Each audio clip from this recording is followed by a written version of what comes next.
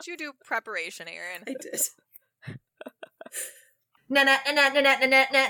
Report! Hi, everybody. Welcome back to the Smut Report podcast. I'm Holly. I'm Ingrid. And I'm Erin. And today we're going to be talking about pro-choice romance. And what does that even mean? So the impetus for this came like a year ago. Our follow-through on getting things done, slow timeline. Sorry, guys. But about a year ago, somebody emailed us on the blog asking if we had recommendations for pro-choice romance because they had read... Erin had reviewed a book that had like kind of a very anti-choice backstory for one of the characters, and Erin's giving this look of like, what book was that? I'll look it up. No, I know what book it was, and I know. I'm excited to talk about this because this is one particular component of an abortion narrative that I think is also worth discussing. So let's do it. But yeah. You can continue. But, and just like kind of what we thought about that. And I was like, oh, that's a good idea. And then I was like, well, maybe we should do this for a podcast because then we could just like actually talk about it. And so that's what we're going to talk about is like what makes a romance pro-choice or not pro-choice, and what's the gray area, and what recommendations we have. So that's kind of our plan. We're doing like chaos recording today. So I love chaos. Yeah, I love mess. doing. That's what we're doing. Outline, schmoutline. But Erin is Erin, so she actually did research. So I'm just gonna let her. Erin does not do chaos. Erin doesn't do chaos. That's what Ingrid She does and I are organized for. chaos. Yeah. So I'm gonna let her kick us off before we kind of get into the romance side of things. Thanks, Holly. So You're welcome, Erin. Here we go. So for me, historically, when we've gone into a discussion, it's based on a buddy read, or we all read books based on a theme together, and we have some sort of substantive material to talk about. And this time we didn't. I started stressing about it because I was like, I need to find these books, but also sometimes asking for finding books is a lot of emotional work in addition to work for us.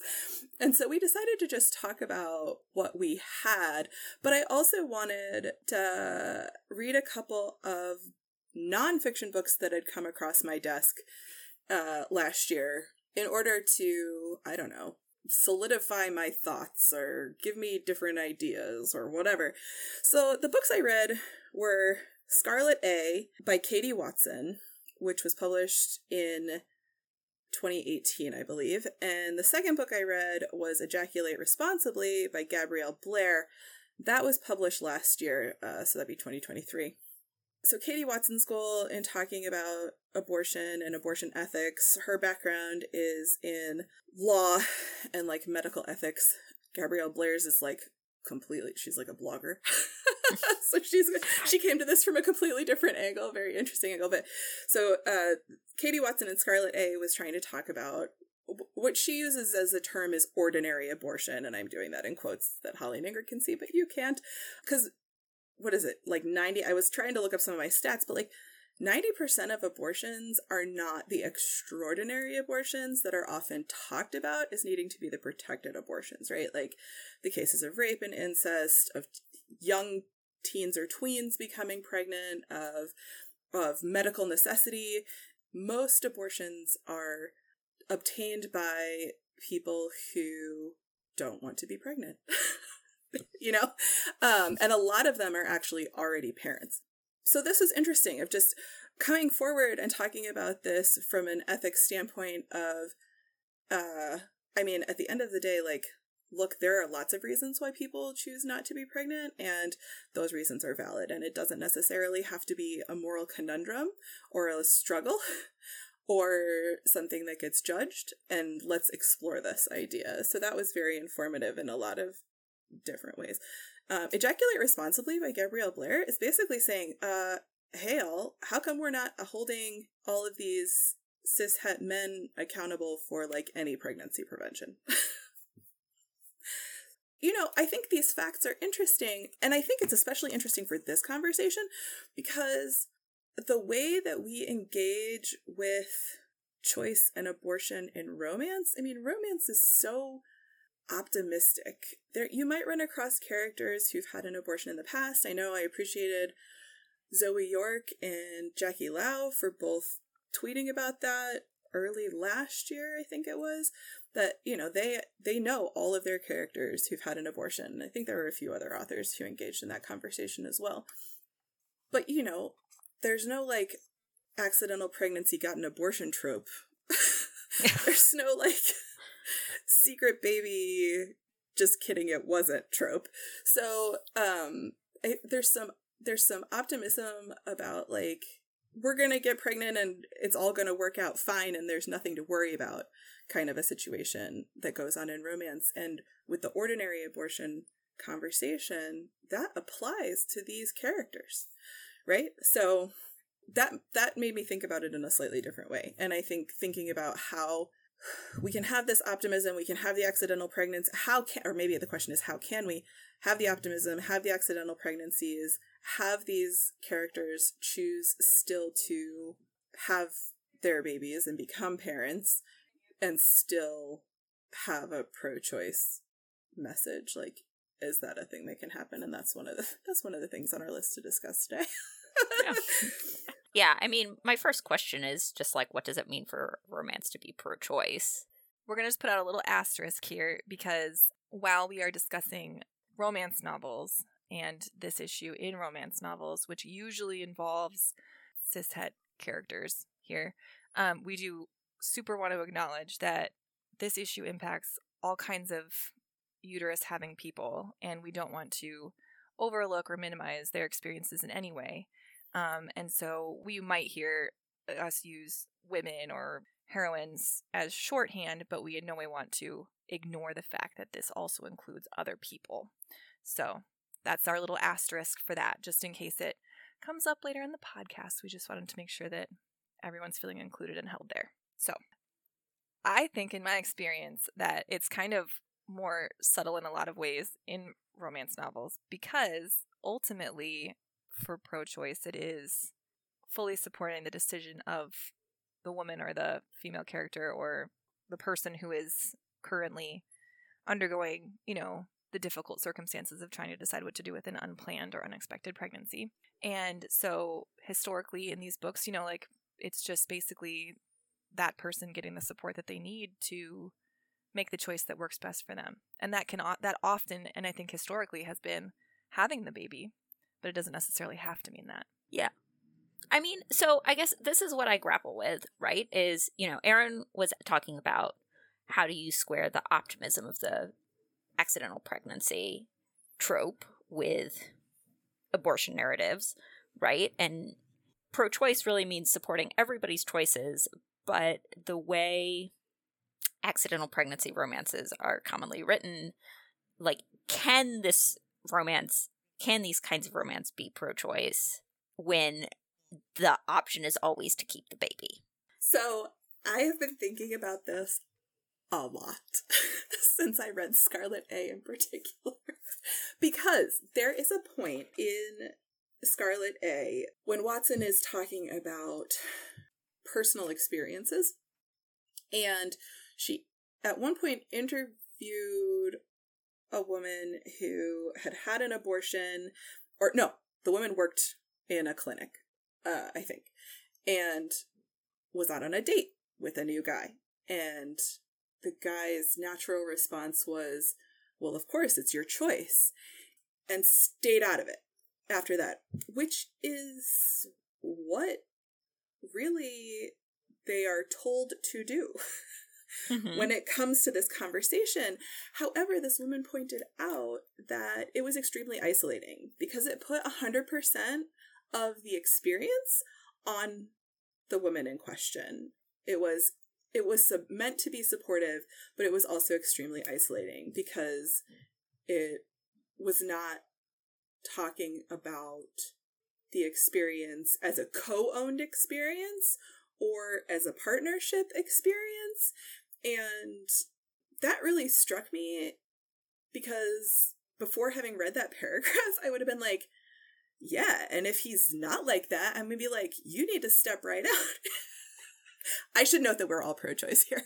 But, but at the same time, having the idea that your partner would just wash his hands of the whole situation, which then we get into the conversation of ejaculate responsibly, is also extremely isolating. And there's also a man that she interviewed who, he had a one-night stand in college. She told him later that she was pregnant. She was going to go get an abortion. It was the 70s. So she did, and he felt shame years later, in part because his friend had a similar experience where the woman had kept the baby, and so he knew that his life was better. He didn't have to do child support. He didn't have to make decisions because his partner had chosen to get an abortion. But also he felt some shame because it didn't even occur to him to offer to go with her to the clinic. Right. Well, okay. So you're talking about this, the isolation of saying, well, it's just your choice. It's just your choice. But what do we see in romance novels? We see the man swooping in and saying, like, no, we have to get married, right? Like the total opposite. Because I must step up to the most extreme level possible. Yeah. I think, and I do think that if you look at it on the whole, that's true. Yeah. I think with more recent publications, yeah, I mean, and you don't get that level of narrative. I made a little spreadsheet of all the romances I've read that have any kind of abortion in them. So, but I also think, wow, guys, yeah, nice. I also think that there's there's a difference in what you would expect from an accidental pregnancy with like someone you're dating or someone you're friends with versus a one-night stand, and how those different kinds of, like, what kind of support you were to expect from somebody, right? Mm-hmm. Or like Well, that's another thing that I always find really interesting. Sorry, we're just really leaning into the chaos here, and Ingrid, maybe you are going to want to chime in on this, but just tamping straight off of casual acquaintance, like one-night stand versus partner, I am always shocked at the absolute regularity with which since it's almost all male-female romance, I guess I've been reading the Omegaverse, so that kind of puts a dent in it, but I don't think I've ever read a queer romance, like a trans romance where there's an accidental pregnancy. So this is definitely a heavily male-female cishet dominated conversation, but the heroine is always like, well, I'm not going to take anything from you. I'm just going to do it, and I'm not going to expect anything from you. Or conversely, like, I'm thinking of one specifically where the guy is like super psyched about it, but he's just like trying really hard. He's like, oh, sweet, but I need to cool my shit so that I can really be there for her and what she wants, but like he's really excited about it. I think those are the kind of narratives that you get that, it's like, well, I have to keep the baby because it's my natural instinct to keep the baby, and I couldn't possibly, but I'm not going to ask you for anything. And I'm like, girl, get your child support. What is wrong with you? Yeah. And then on the other side, I think I've been reading some accidental pregnancies where like he comes off and he's like super excited at first, and I think there's a sort of natural pressure in that, even when he backs off later and he's like, wait, I need to let her have space to make the decision that's right for her, even if I'm excited and I can see all the possibilities ahead of us. Well, that and makes sense. I think that I have to be honest.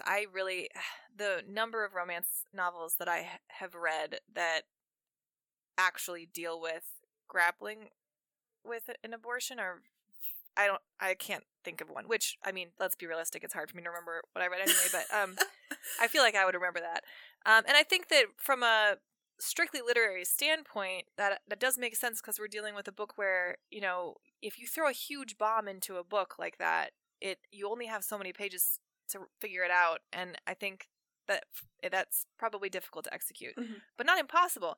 And one of the reasons I have a lot of optimism about the way that we're handling these conversations is that, like we've discussed recently in the podcast and on our blog, that we're seeing a lot more books where just getting the guy is not enough, or like happily ever after is not enough. We need more than that. And so what I have been seeing lately in a lot of books, and I think it is pro-choice, is that I'm seeing a lot of characters have conversations about, well, okay, but I don't want to have kids. And they're having like healthy conversations about that without prevention. Without having a pregnancy on also page. exactly. Yeah. Well, and also, like, prevention is part of pro-choice. Prevention Right. is supporting women in being able to make these choices for themselves. And it's more than just like, oops, I came in you, I hope it turns out okay. Right. Do you know what I mean? Mhm. When we're seeing books where they're handling these conversations in advance, in sexy, appropriate, healthy, loving ways, Mhm. and they're talking upfront about their family planning for the future, that is pro-choice. Yeah, That is true. pro-choice because That's it's a good point. supporting women in making decisions that are best for themselves. And so I would argue that, in fact, although we may not see so many of, the actual abortion taking place on the page, or the conversations taking place on the page, or grappling with previous abortions on the page, I still think that's probably going to be less common, but I think it's important to pay attention to these subtle cues, because respecting the choice of the person who's going to be carrying the baby, that matters. And I think that doing it proactively is really cool to see. Yeah, that's true. I mean, and then circling back to this question of, like, can you keep the baby and still have it be pro-choice? I will say I've read a couple where there is an accidental pregnancy where there is an actual, like, the characters actually grapple with what that means for their relationship. Should I just start dropping titles? Like, Yeah, are we let's at that do it. point? Do it! Yes! Okay. Drop those titles! So one is Paradise Cove by Jenny Holiday, and fair warning, this book is like a serious grief book, and so if you don't want to hear about dead grandmas or dead babies, like, skip this one. But Oh no! yeah, they're like best friends and who are sleeping together, and her grandmother dies of cancer, I think, and she is really upset, so she forgets, like, stops taking her birth control basically for a couple of days, and this is the accidental pregnancy, and it happens quite late in the book. And she's like, like, I'm 30, I, like, have a stable job, I'm, like, at a place in my life and career, and I just want to keep this baby for me. And maybe also I'm still making bad decisions because of my dead grandma. And her decision to keep the baby is actually the black moment that causes them to break up. Oh, that's interesting. Because his backstory is he had a baby who died, like, in the past. Aww. And, like, it broke up his first marriage, because, like, when you have a baby who dies, like, It's kind really of fucks hard. up your relationships. Yeah. And he's just like, I can't be with somebody who has, like, I can't go through this again. And, they eventually resolve it and have a, like, their happy family with their baby. But, like, that's one that I read that I felt like, even though she keeps the baby, because the story isn't centered on the accidental pregnancy is kind of what, like, forces their relationship into something else after it, like, at the 3/4 mark, it's kind of doing something different. It does sound like that, yeah. And then the other one that I always think of in this is Knit Pearl, A Baby and a Girl by Hetty Bell.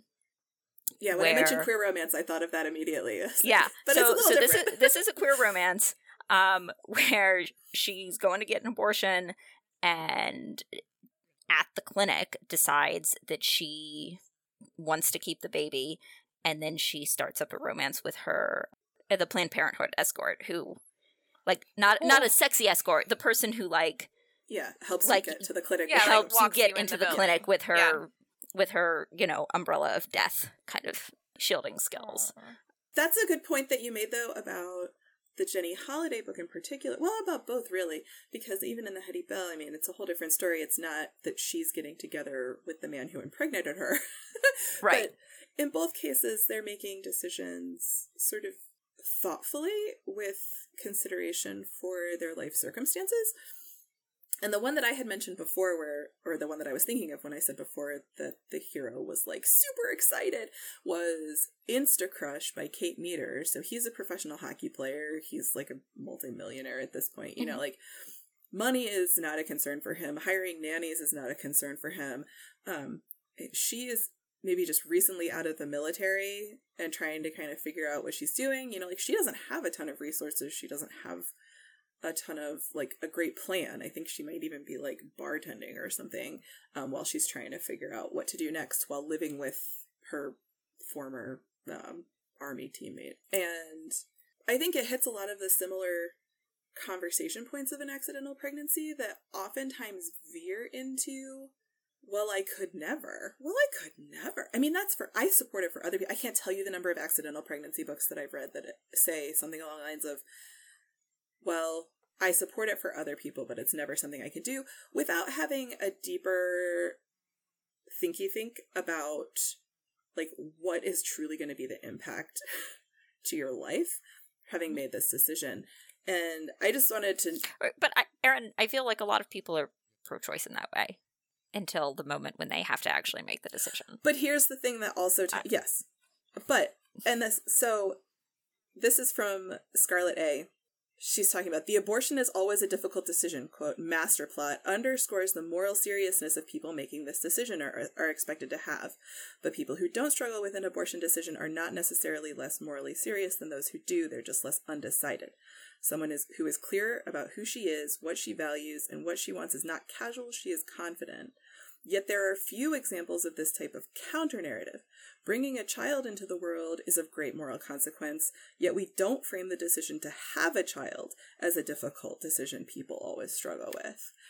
And I think that is one place where the pregnancy conversation in romance is stuck. Because in the case of Instacrush, like I said, it skates there, but she actually does think about what this would do to her life, you know? Mm-hmm. And what are the decisions that she would have to make before she ultimately decides, sort of like you described in the Jenny Holiday, this is something that I want for me. Not this is something I want for him. Not this is something that I want for our relationship. Not something that, you know, and thinking about, like, what can I provide? What am I committing to? Which is, I think, often a bigger decision, bigger something to think about than the way that it often comes across in any kind of fiction. And I think that's partially because of the optimism component, right? Like, these people aren't thinking, what if I go into the scan and I have to really think about what's going to happen later on? What if I have a child with serious disabilities? What if I do, you know, like, these are not coexisting conversations that come into the narrative. Yeah. I mean, I will say I've read 2 romances that included an abortion in the storyline. And they were both, I think, specifically written for the Romance for Roe anthology, which is no longer available as an anthology, but I'm pretty sure you can buy all the stories by themselves. I'll double check that and, of course, link them in the show notes. But in After Anna by Carrie Lomax, it's about somebody whose baby has trisomy 18 and then she decides to abort it, and then about, you know, her continuing the relationship with the father of the child after this. So that's interesting, because that is, I mean, the non-viable pregnancy, this is the romance thing, right? Like, the non-viable pregnancy makes it something that you can go into it with the pregnancy, come out of it without a pregnancy, and kind of still have your story. It's not just an, I got pregnant and I decided that we weren't ready to have a child right now because we're not economically there. We can't afford it. We, you know, we're 20, you know, whatever it is. That's one of those sort of I mean, extraordinary cases. I don't know. It's something. Yeah. I mean, and that story does end with them deciding that they're going to be child-free for now. Because I think they get together, he's her sperm donor. It's like their whole relationship is predicated on him getting her pregnant. So then optimism for them is saying, no, we can still have this relationship even without the pregnancy.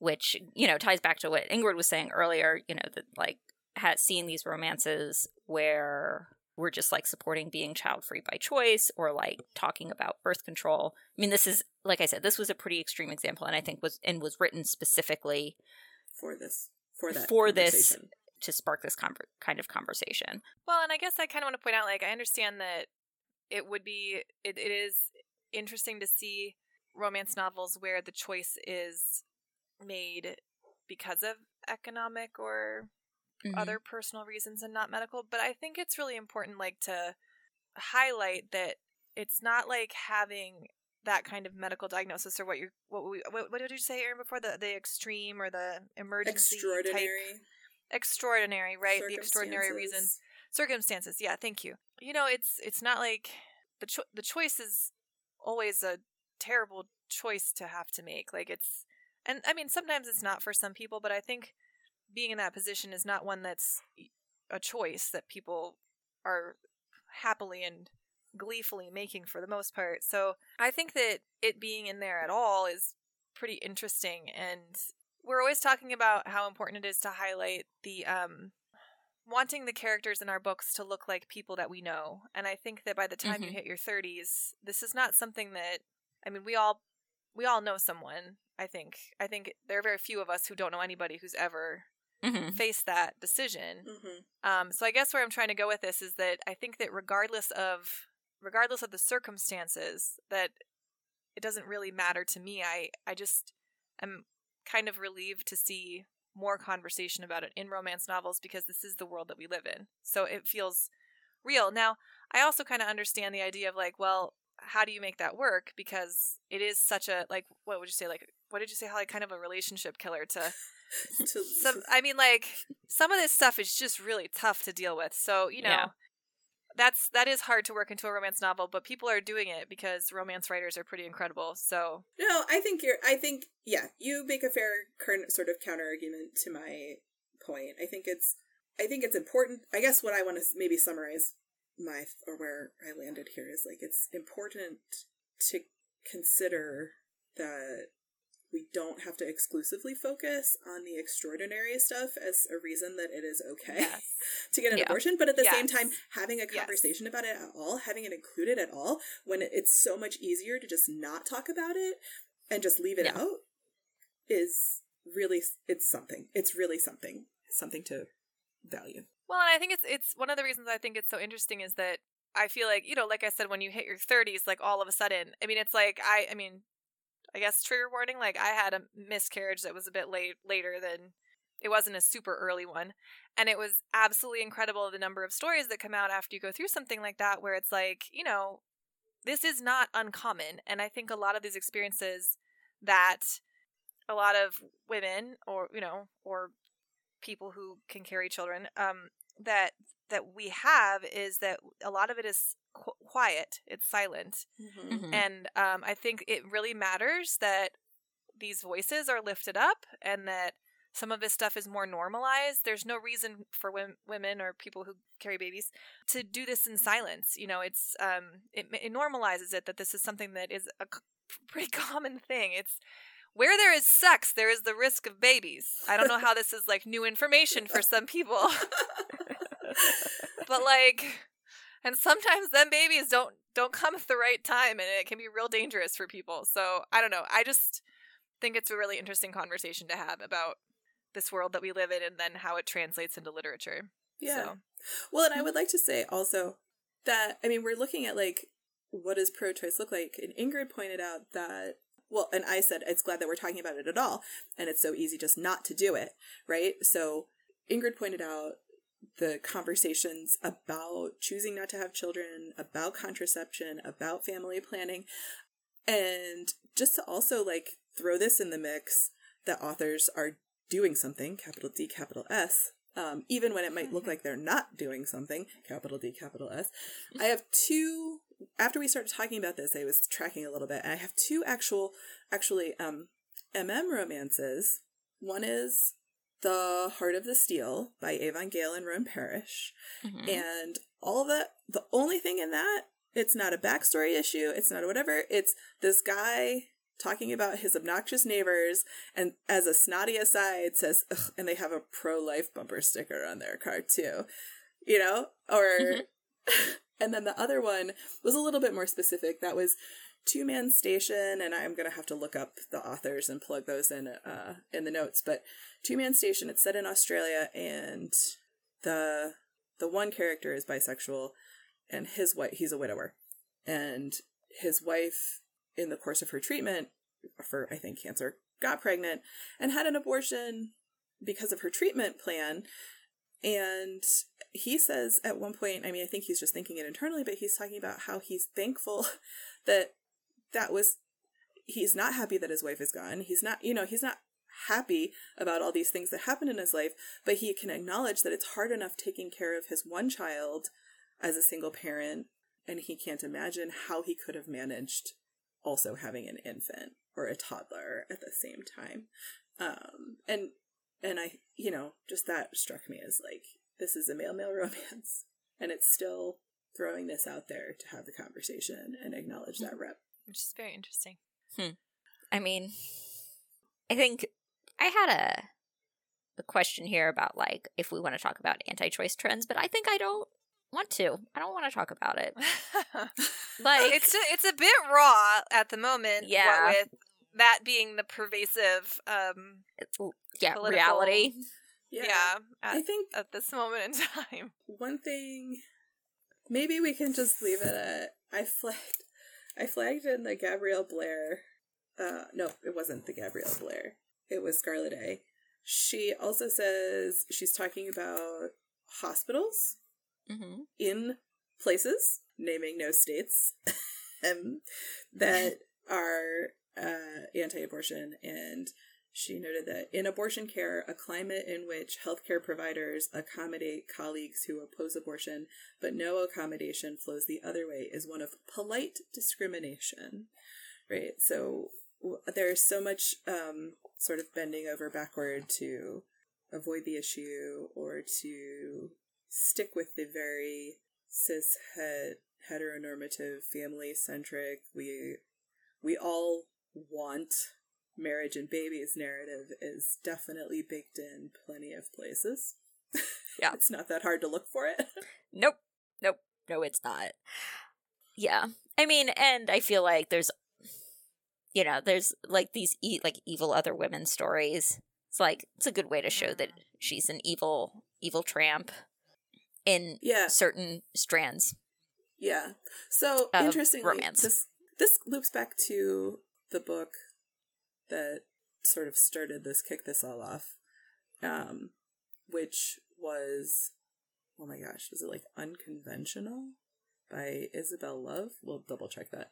And, I don't always flag everything in a review that I write. I'm not going to. I'm going to do my best. That's what I'm going to do. But in this case, the issue in question is that, and there's a lot going on with the reproductive stuff in these characters, and I had feelings about all of it. So the hero in this book is carrying some trauma because his high school sweetheart got an abortion. Now, there is a narrative that, she's a terrible woman because she killed my baby. Cool. Which is a garbage narrative. And I would be up for a discussion. I mean, I read this a long time ago. I don't remember the specifics down to the detail.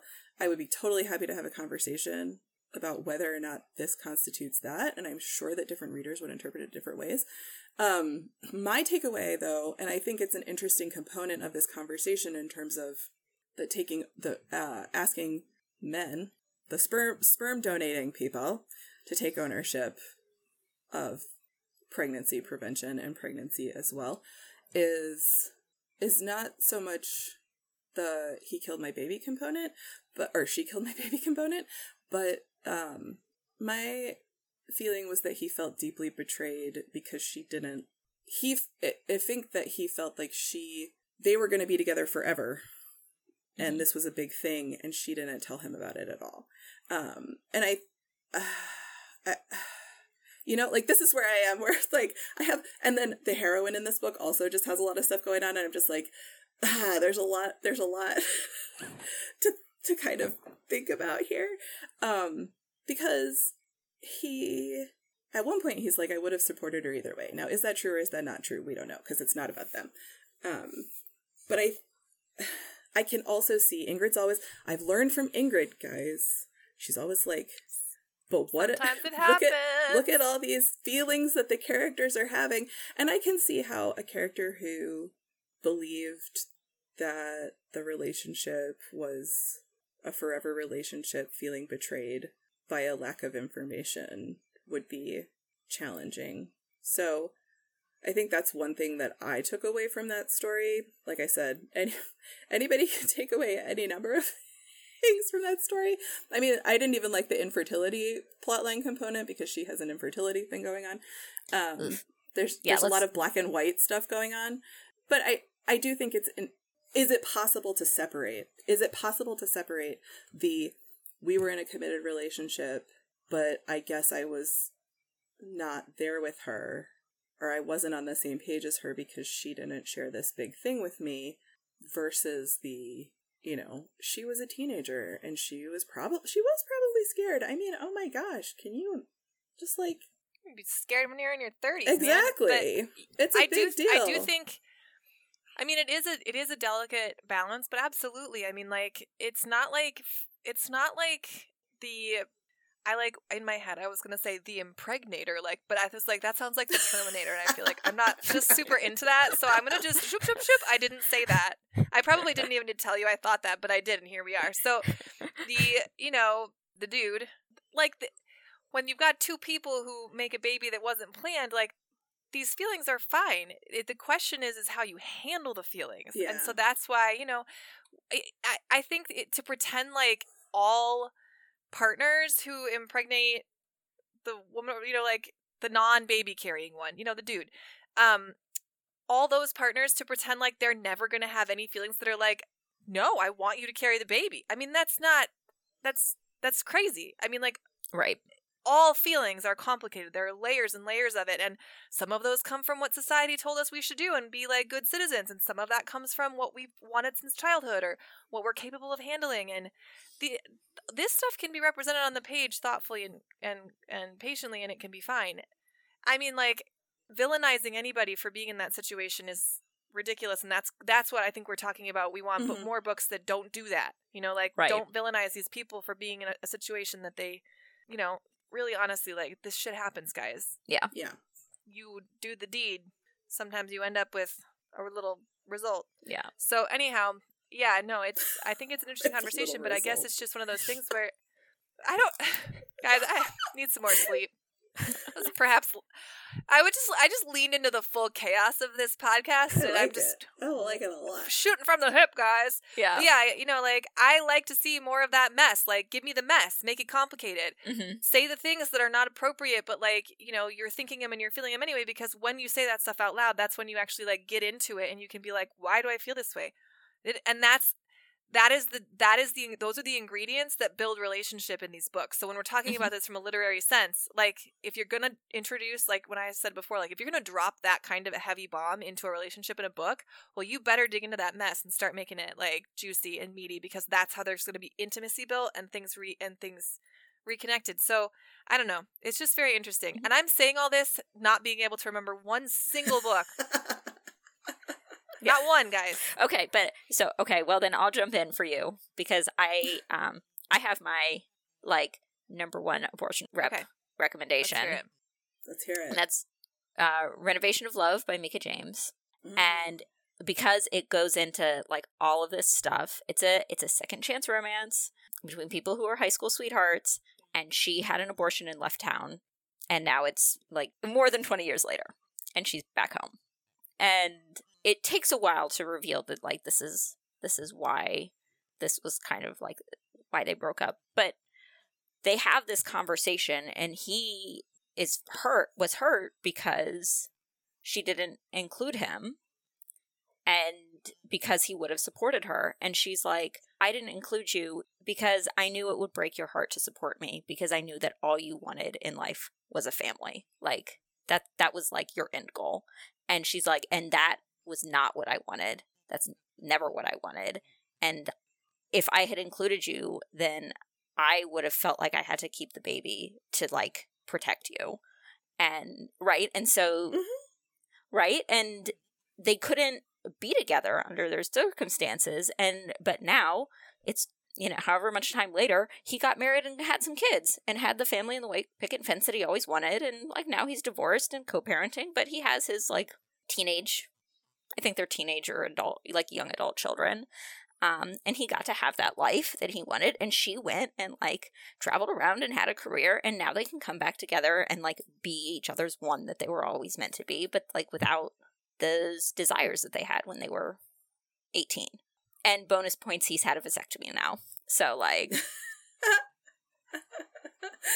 Yeah, and I think that's a great example, because you can make your choices, you can have feelings about those choices and how they happened, either owning them or not, or, carrying them forward, being upset about them, however you feel about them. Like, these characters sound like they're having their feelings, kind of like Ingrid was talking about. Right.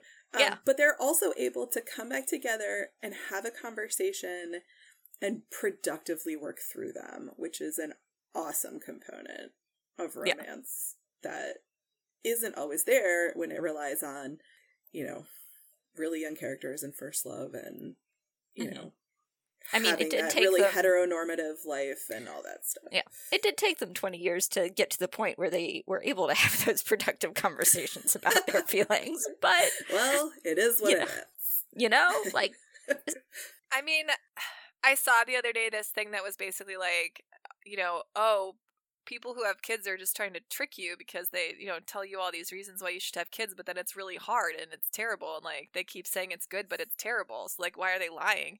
And then somebody else was like, that's because there's literally no good reason to have kids. Like, kids is hard. We have kids knowing it's hard. Like, it's not like we sit there and we're like, oh, yay, this is going to blow my entire life up. But it's totally worth it. Because it is, but it doesn't make any sense. Like, no one's lying to you.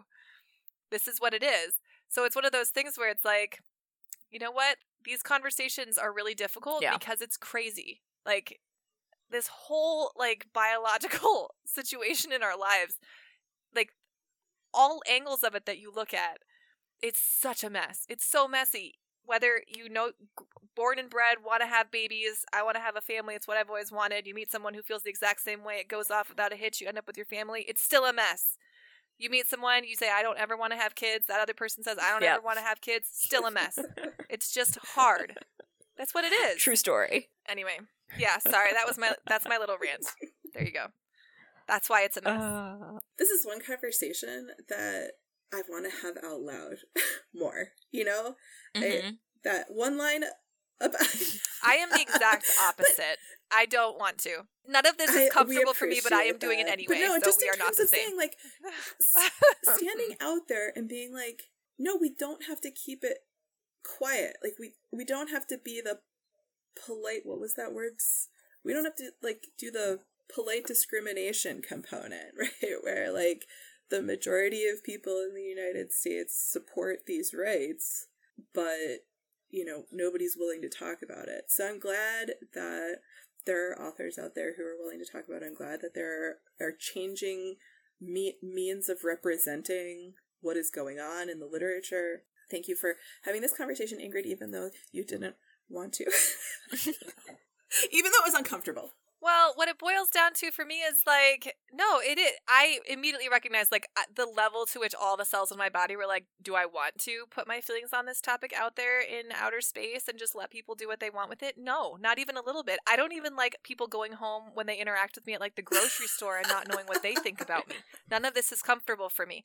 But on the flip side, like, if we don't start having these uncomfortable conversations, we're never going to be able to find better solutions. And I don't mean that just in, like, we're talking about this in literature, but, like, big picture, like, that is part of it. Consuming material that is just ignoring it altogether, like, yeah, that feels good sometimes, but sometimes it's nice to read something and just think about it. Just sit with it. Sit with that uncomfortable feeling and don't just run away from it. Like, this is not fun. I did not enjoy it. I did it anyway. I survived. If people think I'm a terrible human being, somehow I will still be able to close my eyes at night. It might take some melatonin, but I'll get the job done. But, like, we just have to have these conversations. And if you disagree with anything that we said, that's okay. You can still read our blog and all the books that we recommend because, you're still welcome. It's all okay. It's all good. It's not a big deal. Everybody just, have a cup of tea and chillax, dude. But let's talk about it. Anyway, that's where I'm at. This is what happens when we don't have an outline, guys. So You're very chill about it. yeah, speaking of our blog and recommendations, like I said, I made a little spreadsheet. So I'll just like pop a list down at the bottom of the show notes of all the books that I've read that I can remember that have any kind of abortion rep, and I'll ask Erin and Ingrid, but really just Erin, if she has any additions. Ingrid won't remember. Yeah. Maybe Ingrid will come up with one somewhere out in space. She'll be like, It's like my brain is like a colander with really big holes. So it's just. But yeah, I can also see. I mean, I think it's really sticks. interesting also, and we didn't even get into this at all, which I don't necessarily want to, but like having opened the doors, the gates of the Omegaverse, it's just like there's some things going on in there that I'm like, wow, you know, like what, like that will be a whole other conversation when I start getting to writing some of these posts, because there's a lot of, well, there's Omegaverse that's not MPreg, but a lot of it is pregnancy related, and so the ways that it's handled there there's some interesting stuff going on in that speculative fiction there. So yeah. Well, there are lots of avenues for discussion here. Yeah. Anyway, I think we're gonna just like wrap it up there. But speaking of speculative stuff, our tentative plan for our next podcast next month is like the craziest genitalia we've read in romance novels. Oh, are we doing that? It's a good thing that's happening after dry January, because I'm not participating in that sober. So yeah, maybe we'll have a different plan. We haven't really planned any of our buddy reads this year. No, yeah. So anyway, give us your ideas. Give us your ideas. Drop us a line. We're on various places on social media, or you can go to our blog at smartreport.com and leave us a little note there. That's also where you can find our show notes. And if you enjoyed our podcast, please tell your friends that we talk about chaos. And if you did not enjoy our podcast today, that's fine. You can just don't be mean. Don't be mean about it. That's all I'm saying. That's a very mom. All right, that's it. You can share your feelings. Just share them in a Look, I go to therapy. I know what's up. You can share your feelings, but you gotta be nice. All right, that's sorry, Holly, we derailed that sign off for you. Go ahead. No, whatever. We said chaos, and we meant chaos. Embrace the chaos. Embrace the chaos. Keep it smutty, folks. Smut Report!